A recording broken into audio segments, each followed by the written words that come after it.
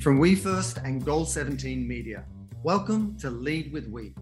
I'm Simon Mannery, and each week I talk with purposeful business and thought leaders about the revolutionary mindsets and methods you can use to build your bottom line and a better future for all of us. Today, my guest is Jostein Solheim, Group CEO of Health and Wellbeing at Unilever, where he also led the re-radicalization of activist ice cream brand Ben & Jerry's. Jostein, welcome to Lead with We. Thank you, Simon. I'm happy to be here. It's so good to see you. I think we first met at a Conscious Capitalism CEO Summit years ago, and we've chatted since. But how are you feeling about this new year? Here we are in 2022. We've had this crazy couple of years with COVID. Like, how are you feeling? You know, you've got this new role. Are you feeling optimistic? You know, I am a prisoner of my own optimism. But even us diehard optimists, I gotta say, get a little bit of a hit as you're coming into the year, ready to go, and then we get a new variant, and we just got to hold back a few more months before we can get out there. But I sort of feel that we're starting to work out the cycle here, and that I'm still hopeful that we will be out of this next wave soon. Right. It feels like we're slowly having to carry less and less weight as it all becomes a little bit more normalized. And you know, you've had this storied career at Ben & Jerry's and now at Unilever. And I want to start at the beginning, because there are those people out there who obviously have heard of Ben & Jerry's, but to them on the face of it, it's an unlikely coupling, this global enterprise with so many brands and this sort of iconic activist Ben & Jerry's. Why did Unilever reach out to Ben & Jerry's in the first place? Can you tell us that? Well, you know, like all good things, it was a little bit driven by competition. So, as the Unilever is the world's biggest ice cream player. Back then, Nestle was the other big player. Nestle signed an agreement with Häagen-Dazs, which basically left Ben & Jerry's, as a potential partner in the sort of super premium ice cream market. So Unilever approached Ben & Jerry's during quite a tumultuous period of Ben & Jerry's, where they were having some internal disagreements, right? And after a very long process, came to an agreement. Yeah, I love it. A very long process. I mean, you've got personalities, you've got company culture, you've got the legal component, and you're sort of trying to like dock in space these two entities. How would you characterize that process in hindsight? What's it like when a fiercely independent company that had a lot of autonomy in its own right and really kind of steered its own ship, kind of how does it sort of integrate to a systems-driven enterprise? Well, interestingly, it didn't really integrate. That was part of the deal. So the deal was really very structured and actually very legal and very formal. So what it did was a very fat contract. But what it really set out was the sort of forerunner to B Corps. So it set out a governance model which ensured that the independence, the social mission, the core values, the foundation, all these elements were actually very structurally addressed in the acquisition agreement. And there was a formal process, to follow. Oh, that's interesting. So, a lot of young companies and founders want to protect that secret sauce when they face an acquisition opportunity and so on. And and Unilever was open to that. And was that the very reason they reached out to Ben & Jerry's? So they were open to that option? I don't think that they thought that's where this was going to end. But, if you look at it in hindsight, having this powerful independent board of directors that is sort of primary responsibility for the social mission and the purpose of the company. And then you have Unilever, that's the owner and has the legal responsibility and the primary responsibility for the commercial aspects of the business. Actually, if you look at M&A and ROIs and returns, Ben & Jerry's is right up there as one of the most financially successful acquisitions for a multinational. So probably more pain than they thought up front, but then more gain as we went along. Totally get it. And how do they find a CEO? You were in 2010, you took over as CEO. How do they find someone like you? I mean, that is a unique CEO that they want, right? It was. I had been in Unilever. I was in Unilever when I took this role, and I would say I was one of those that focused a lot on turnarounds. And I'd actually come to the United States for a turnaround in 2007 to turn around our ice cream business and integrate it and move it around and do all sorts of reshaping of the business. And I can still remember the head of the North American business came to me as I was sort of wrapping up that assignment, and I was sort of happily thinking I'd go back to Europe and get my kids into high school in Europe. Didn't even then really fully fathom how high college fees are in America. I do now know that, but no, they came to me and they said, "We finally found the right job for you. After all these years, now you can be a rebel, but you can be a rebel with a cause." There you go. So they were just, they had the personality, they had the opportunity and brought it together. How did you feel going in? Because, it's interesting. You've said that your ambition was to re-radicalize Ben & Jerry's, which sounds a bit counterintuitive to us because we already thought that they were pretty radical in the spectrum of brands. So, how did you feel going in and why did you feel the need to re-radicalize the brand? I got to say, as you go into something as iconic as Ben & Jerry's, you do come in with a certain amount of humility and a little bit like concern if are you going to fit in, Sure. Do I exchange my car? What am I going to do? What do I say? What shirt do you wear on the first day? It says everything, Exactly, all of this. Now, to be fair, I sort of went in with who I am and what I am. I tend to wear my heart on my sleeve and be pretty transparent. So you get what you see. But what really struck me after the first week was this was not an intellectual hothouse. This was not one of precious ideas and ideology. This was a doing company, a company that is centered around doing, of executing, of really making a difference. But it wasn't like an intellectual process. It was a practical process. And I found that extremely liberating. That's really interesting because I think a lot of companies would fancy themselves as companies that do, because I think the market rewards that, employees expect it. How did that happen at Ben & Jerry's? Was it a function of Ben & Jerry themselves and they were just so sort of walking their talk, boots on the ground themselves? Or was it organic? I mean, we have to give a lot of credit to Ben. So if you could say Ben is the permanently dissatisfied with the status quo and having to really ensure that we're doing absolutely everything in our power to make things right, to achieve justice. And then Jerry is the one that makes us all want to work there and be there. So between the two of them, they created this thing. But, Ben really, he wasn't going to do this. He was actually going to get out of the business. And somebody said, well, if you don't like business, if you don't like business people, why don't you make a different business? Why don't you make a business that invests in the community in which it buys its ingredients? Why don't you use your business to speak up? Why don't you use your voice? Why do you have to take this model as given? And you got to remember, this is, in the 80s. I mean, this is when, we wore shoulder pads and, nobody talked about Sure. ESG and purpose-led businesses. So it was really a breakthrough set of thinking and then a relentless commitment to justice. And, what you're saying there is really important. For those who don't know, Ben & Jerry's characterizes itself as a social justice company that happens to make ice cream, not the other way around. And, that integrity of intent where you're a purpose with a company, not a company with a purpose, is so important. And tell us, how does that guide you in all the many decisions that any business, ice cream or otherwise, has to make? I mean, do you look at it through the lens of your social mission first and make the decision on that basis, or is it case by case? What's it like?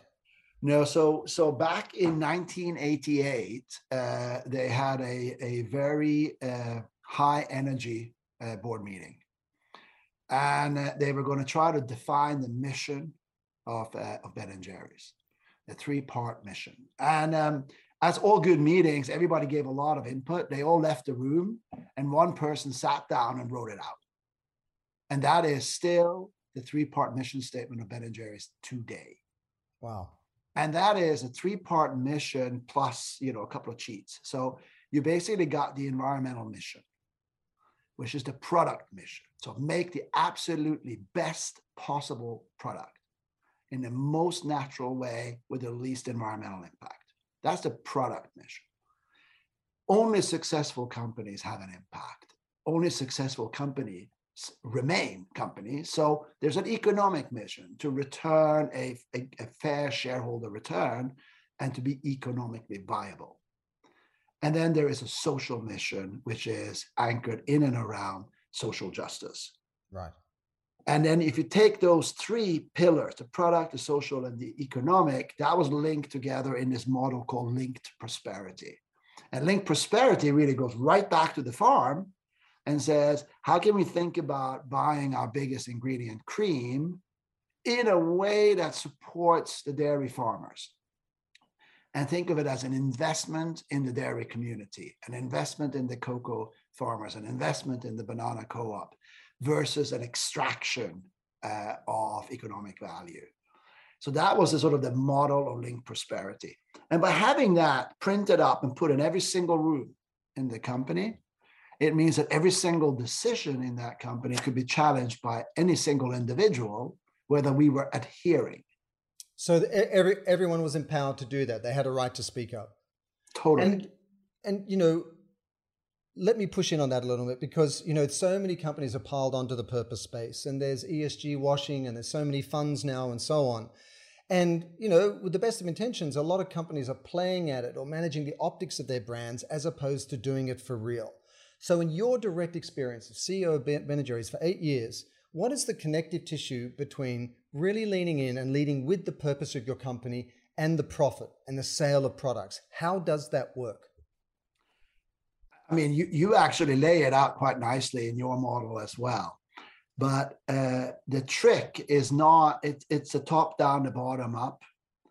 And the fact is that when you are on a bigger mission than just making money, when you're on a mission to truly impact the world, when you're taking on the causes and the issues that really matter to your people, the organizational execution power doubles at least. You know, our factories were the most efficient factories in the ice cream world, lowest waste levels, the most committed workforce. And that permeates throughout the company, because we cannot afford to waste any ingredients, because we're trying to push that money into the communities that we are here to serve.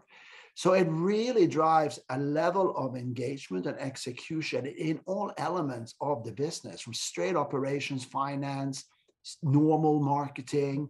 So it permeates your whole ecosystem and your partner system and your customers.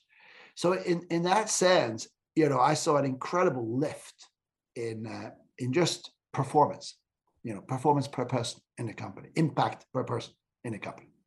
And then when you've got this temptation that every company, if they're lucky enough, has, which is, hey, we've got an opportunity to go into a new market, or we can scale here, or the big boys in the industry are trying to kind of muscle us out, and you could compromise the integrity of your social mission to capture that opportunity or play defense.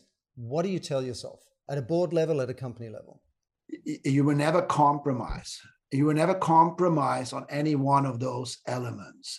You might emphasize a bit more or go lead or sequence differently, but you could never do something that compromises. So we would never put out a product that maybe supported a cause with these perfect ingredients from these farms, but the product didn't taste good. Like every time you spend $4 on a pint of Ben & Jerry's, it's got to blow your socks off. There's just no compromise. Same thing on social mission. Will we actively be able to promote on every cause or speak up on everything? No. But would we do something that undermines it? Absolutely not. So there is there's a keep walking. Don't strive for perfection, but don't undermine your values. And I'm sure you attract a certain type of employee, people who come to the company because you're so clear-eyed about the role you want to play in the world. But that almost creates a rod for your own back, because there's got to be a lot of internal demand from your employee base, right? And how do you manage that? Yeah, no, you listen. I mean, you got to do a lot of listening. You got to run fast if you want to stay ahead. You know, and it takes all forms and shapes. You know, we were hit with a very bad storm some years back, and just where I lived, it didn't do a lot of damage, but by our factory in Waterbury, it washed out half the village. So when I showed up for work on Monday, I'm going, where is everyone?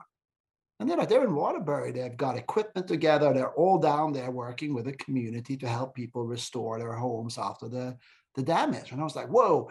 So I had to quickly change clothes, cancel meetings, jump in the car and get there, because you got to be on site to lead. But it's, it's the bottom up movement.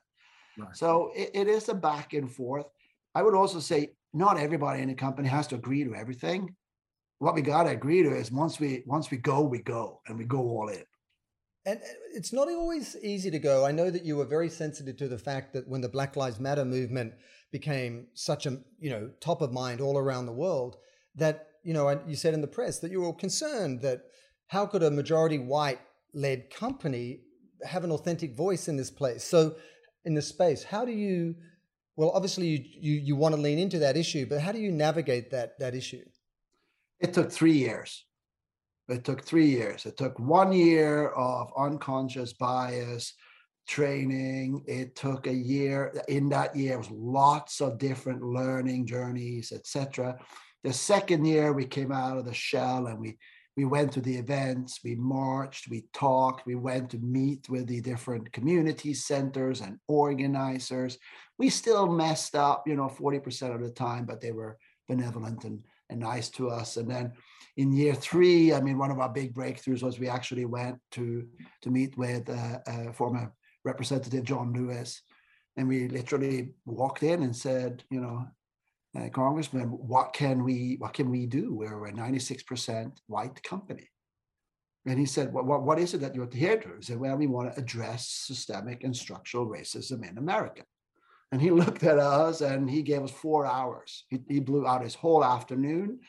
And I don't think I've ever been that inspired and energized about an issue. But that was in 2012.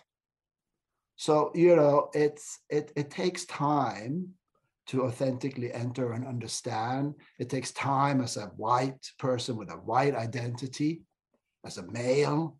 A lot of identity challenges here to overcome if you want to be a humble part of that movement.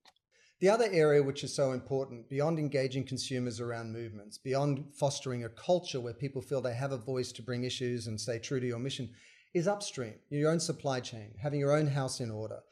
I know that you did a lot of work in and around your suppliers and making sure that, they were treated well, there was no fear of retaliation. Why was that important and what did you do? In a way, the front end of Ben & Jerry's is fun, it's pop culture, it's everything is a smile, everything is about the opportunity and possibility to change the world.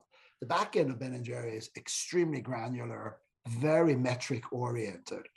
So in a way, we were really targeting that each pint should contain the maximum number of ingredient investment in those communities. And, can we get that to 80%, 90%?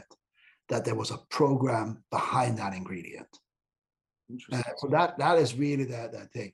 Now, I can give you another example. Between Ben & Jerry's and my current gig as setting up health and well-being, I led the division of food and beverages in North America.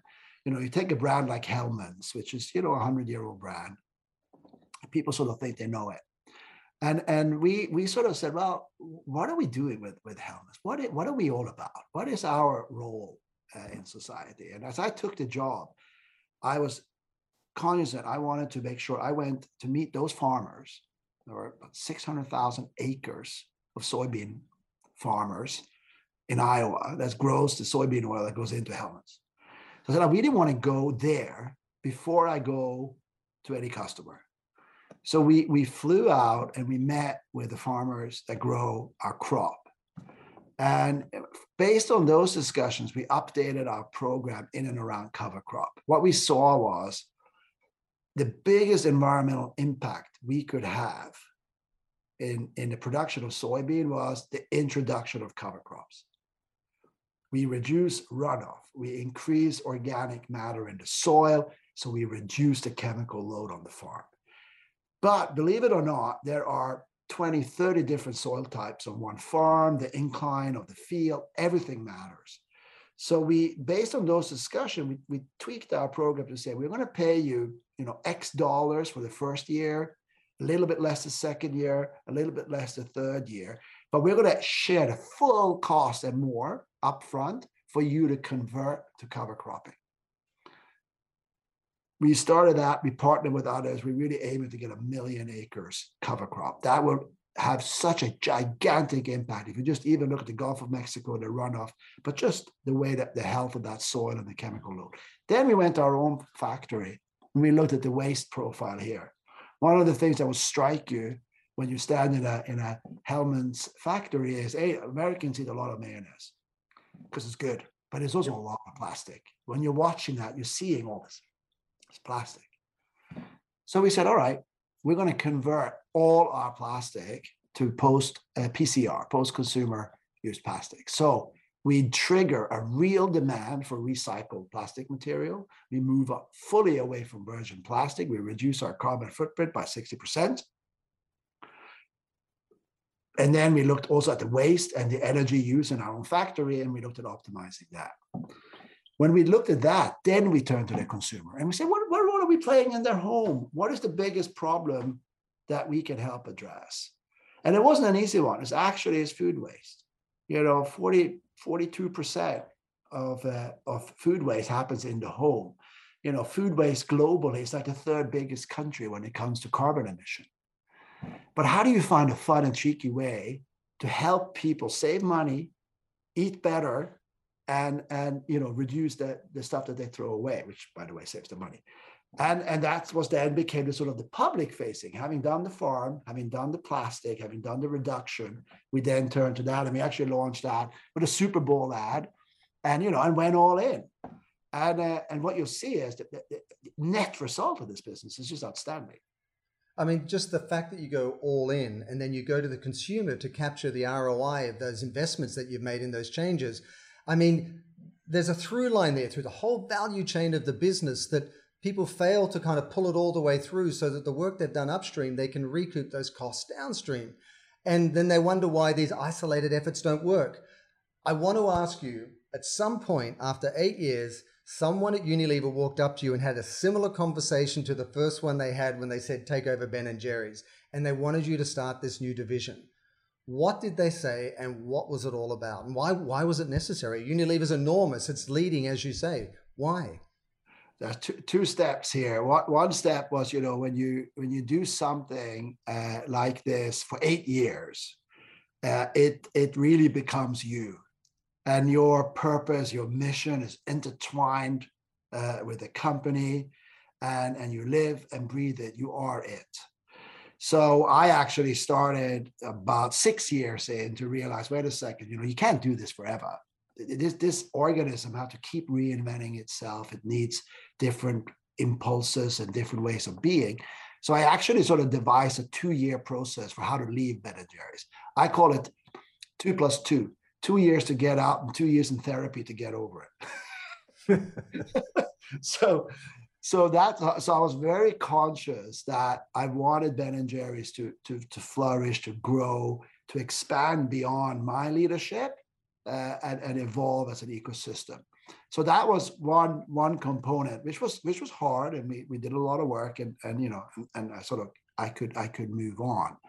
I actually then went back and did this division because I wanted to take that model and say, can you really deploy this on all brands, center store, where people sort of said, this can't really be done. And really that's what we did. But that was back in the matrix. It was back in the sort of, so I really love building high impact. And I sort of feel also, after having sold so much mental health through ice cream, I should really sell mental and physical health. Right. So my passion was really around how do we build a high impact, human-centered health business. And we built that up rather quickly. We acquired Ollie. We acquired a few other businesses rather quickly, and we now have a sizable portfolio. So I then joined in the last summer basically to set this up and create this as a collective of powerful companies that are there to serve their consumers and their communities. And when you're building that portfolio and building something special, do you reverse engineer out of consumer needs and changing expectations and so on? Or do you start with the purposeful brands that are leading their category and then build your stable of brands that way? Or is it both? Which end do you lead with? It's so, the beauty of being a purpose-led company is you kind of attract like-minded people. So all the companies that have joined our collective and that we've acquired had at their core a mission and a purpose that was meaningful. Right. Now, were they living it in all aspects of their business? No, nobody is. Everybody's on a journey. But each one of them had something very, very special and something very, very unique. And by putting ourselves together and think about how do we really now keep extending this model in different ways, because it's a different industry. That's what we're trying to bring to the industry. And what's the gap you're trying to fill? Because obviously there's a brief in terms of the type of companies you're trying to acquire, and it's a very crowded space. So did you see a massive opportunity in there that wasn't being met? Well, a couple of things. We believe that you have to move from this idea of I'm sick, I need something, to how do you remain healthy, or how do you excel at your health goals? So that is really moving from sort of a reactive state to a lifestyle of health. That was the first point. So the second point is most things that are joyous and fun stick. So that may be a little Ben and Jerry-esque, but if it's something that brings a smile to your face, you're probably going to keep doing it. If it's something that self-perpetuates and gives you positive reinforcement. So how do we bring joy to health? Was the other aspect. And then thirdly, I think what we saw was that the industry was moving towards us. People were looking away from letters and chemical formulations for a pack to I'm trying to solve this problem. Stress, sleep, and how can we help solve those problems? And that was sort of part of that journey. And it's about how you bring in the thinking of, you could say, fast-moving consumer goods to health.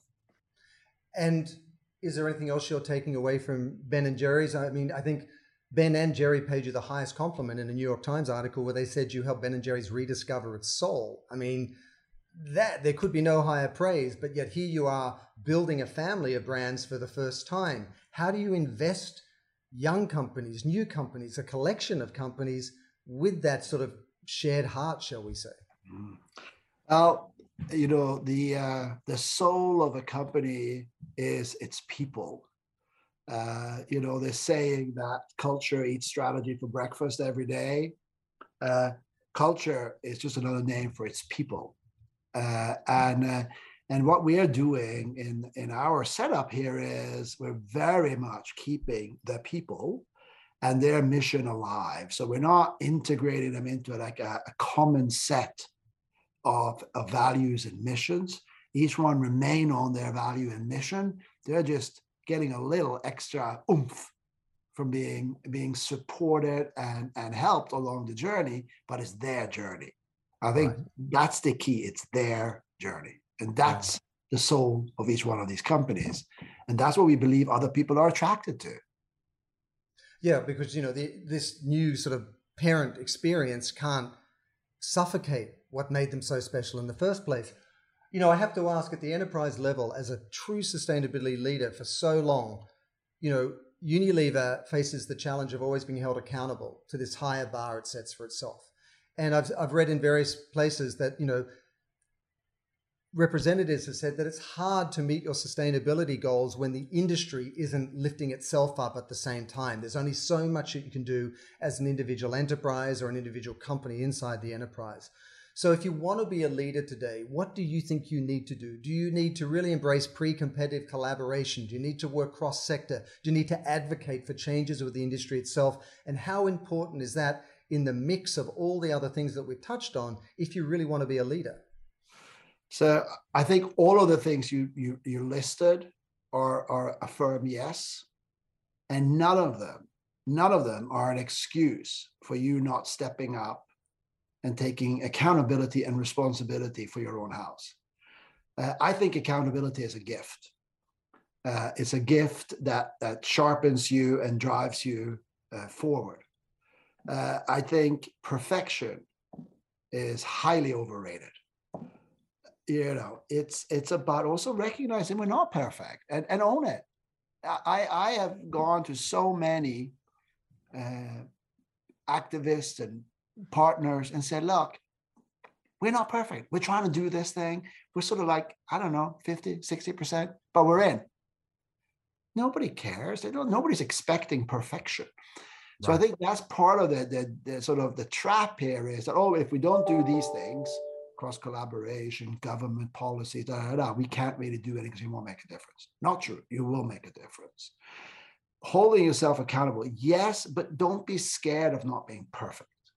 Act with intent. Act with clarity around your mission, but don't be scared that you're not 100% there, because you're never going to be 100% there. That sort of begs a final question I want to ask Josine, which is, leadership today could not be more different than how it was 5 or 10 years ago, but even more so because of the last couple of years. We have the climate crisis. We have, the BLM movement. We have COVID and all its variants. How would you characterize purposeful, effective leadership moving forward? What do we need to be? How do we need to show up? How do we need to think? Many things come to mind, but servant leadership I think is one of the aspects of this. The future of companies and the systems that will create the change in our capitalist setup is all about collaboration. And leaders who try to lead through content and telling, that is very passé. It is about servant leadership. It is about an incredible amount of listening and taking on board. It's about creating the conditions around these incredibly passionate people that you have in your company that can do incredible things so that they can get on and do it, that they can be it and live the mission, the purpose, and the values of the company. They sort of figure out the rest. So it is a sense of letting go of some of the old style controls, but you get so much back. In terms of, because people feel that accountability because they're trying to do something bigger. So I do think leaders have to be humble, have to be in service of their organizations, communities, the impact that they're trying to achieve, have to be extremely active listener, and have to be willing to change when circumstances change, and no room for egos.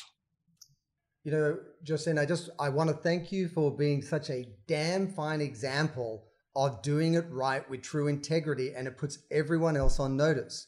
And once you see it and you see the success it can drive, you can't unknow it. And you've done that, Ben & Jerry's, you've done it at Unilever, and now with the new health and wellness division. So thank you for the leadership. Thanks for sharing the insights today. And we look forward to seeing what you're going to do with all these new companies. Watch this space. It's been great fun, Simon. Thank you. Thanks, Josine. Thanks for joining us for another episode of Lead with We. And you can find out more information about today's guest, Josine Solheim, in the description below. And if you enjoyed this episode, give it a thumbs up and make sure you subscribe to this channel. Lead with We is produced by Goal 17 Media, and you can listen to all the episodes on Apple, Google, or Spotify.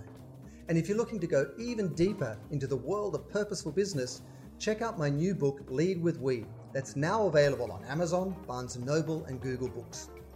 See you on the next episode, and until then, let's all lead with we.